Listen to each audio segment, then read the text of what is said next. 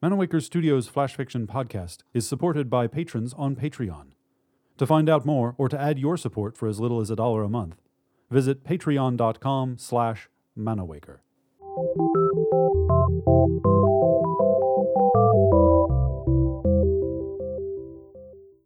Welcome to Manawaker Studios Flash Fiction podcast. I'm CB Derogi. This week, Betrayal by Daniel R. Julian. I said, get on the ground. Now. The man pointed a gun at her head, and in spite of herself, she flinched. I can't, she said. He leaned closer, pressing the gun against her temple.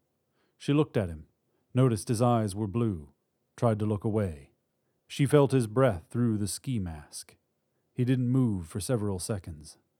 Behind her, she heard a young mother crying and comforting a small child. China! He shouted over his shoulder, and she flinched again. What? Another man shouted from the teller window where he held a shotgun. She won't get on the ground. What do I do? Your call, Congo, the other man shouted. Put her down or knock her down. Please, she said. I really can't. She looked down. He followed her eyes, looked down at her legs, saw her crutches. Just get down, the young mother behind her cried. You're going to get us killed. Congo cursed. She's a cripple or something, man. What do you mean?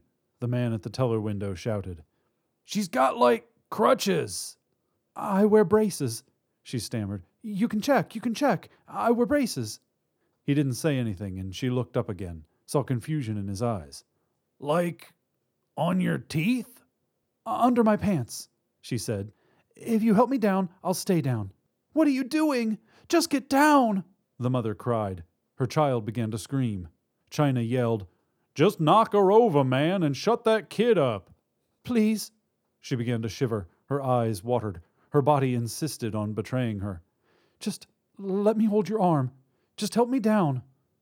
The man looked down at her legs and back up again. He looked over his shoulder and back at her again. Don't try anything, okay? She shook her head, tears running down her face. He held out his hand, and she grabbed hold of it, wondered at how small it was. For a moment, they stared at one another. Don't cry, lady. You'll be fine. Just, stay down, he said. She nodded. Not gonna kill her, man. I'm helping her down now, he hollered to his partner. Congratulations, Congo, China shouted. You're a real pro. And lady, you want to shut that kid up already? I'm sorry. I'm trying, the mother cried, but the sound of the child's wailing increased until she realized she wasn't hearing the child, but sirens. Congo let go of her hand and rushed to the front door of the bank, leaving her standing in the middle of the lobby. She twisted around to peek at the mother and child, saw it was a young boy, maybe 3 years old. The mother had wrapped herself around her son, and her eyes were wide with terror. She heard the two men cursing and shouting to each other, but couldn't understand what they were saying. She felt two hands on her back, grabbing her and pushing her towards the door. China said, You're coming with us. Start walking, huh? She stumbled forward 2 steps and nearly fell. Hey, walk, China shouted. I will kill you right now if you don't walk. Man, I told you, Congo shouted from beside the door. She's got crutches. She's no use. Grab a teller. China grabbed her by the elbow and yanked her the rest of the way to the door, where he stopped and pulled her face close to his. His breath smelled like coffee and alcohol. You stay with us. We're going out, and you're staying with us. She nodded, adjusted her wrists in the sleeves of the crutches, felt too weak to grip the handles. Now, China said. Through the front door she could see 3 police vehicles. Officers tucked behind open doors, guns drawn. She blinked rapidly, trying to clear her eyes. All right, let's go, huh? China said. He pushed the barrel of his shotgun between her shoulder blades. She nodded, considered praying. But even as her mind rushed over the fears, she felt her body move again. She shifted her weight, leaned on the door's push bar, and felt it click. It jumped forward on smoothly greased hinges, fell away from her, and she lost her balance, stumbling forward, tripping down the 2 stairs at the front of the building, and sprawling across the pavement. Gunfire erupted above her, from all sides. She heard the men screaming in anger, felt the burn on the side of her face and both palms where she had scraped them on the concrete. She opened her eyes and saw one of her crutches on the sidewalk a few feet away.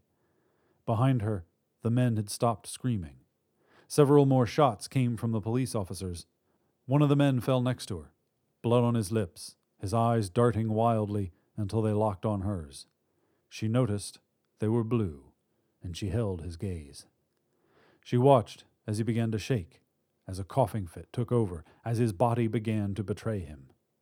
She saw pleading in his eyes, and she knew what he felt. The fear and indignity, the anger at losing all control. And for his sake, she closed her eyes.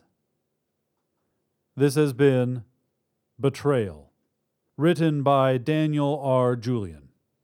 For more information about Manawaker Studios' other projects, including books and games, visit manawaker.com, which is also where you should go to learn more about the authors featured on this podcast or to get details about submitting a story.